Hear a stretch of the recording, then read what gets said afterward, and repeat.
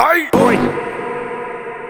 Eu tava no baile, naquele pique, mó sucessagem e muito uísque. As bandidas da quebrada tá com nós na área VIP. Numa brisa muito louca, elas vêm jogar na cara. E muito louco de uísque, elas me oferecem bala. E aí, DJ Sadall, tô muito louco de uísque, você me oferece bala. Caralho, como eu vou voltar pra casa? Caralho, como eu vou voltar pra casa? Esse é o DJ Sadall, que adora cachorrada, mulher. Caralho, como eu vou voltar pra casa? Caralho, como eu vou voltar pra casa? No espaço pequeno, no escurinho do quarto.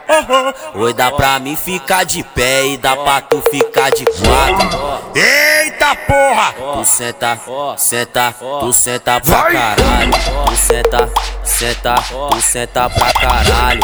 E pro DJ Sadall, tu senta, senta, tu senta pra caralho. Tu senta, senta, senta pra caralho. De um trago, de uma bala, será que essa novinha tá louca? De uma jack, uma baforada, será que essa novinha tá louca?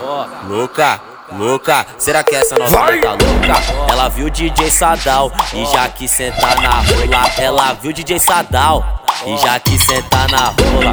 De um trago, de uma bala, será que essa novinha tá louca? De uma jack, uma baforada, será que essa novinha tá louca? Louca, louca, será que essa novinha tá louca? Louca, louca, será que essa novinha tá louca? E aí, DJ Sadall, manda pra ela. Fumando e bebendo, bebendo e fumando, fumando e bebendo, bebendo e fumando.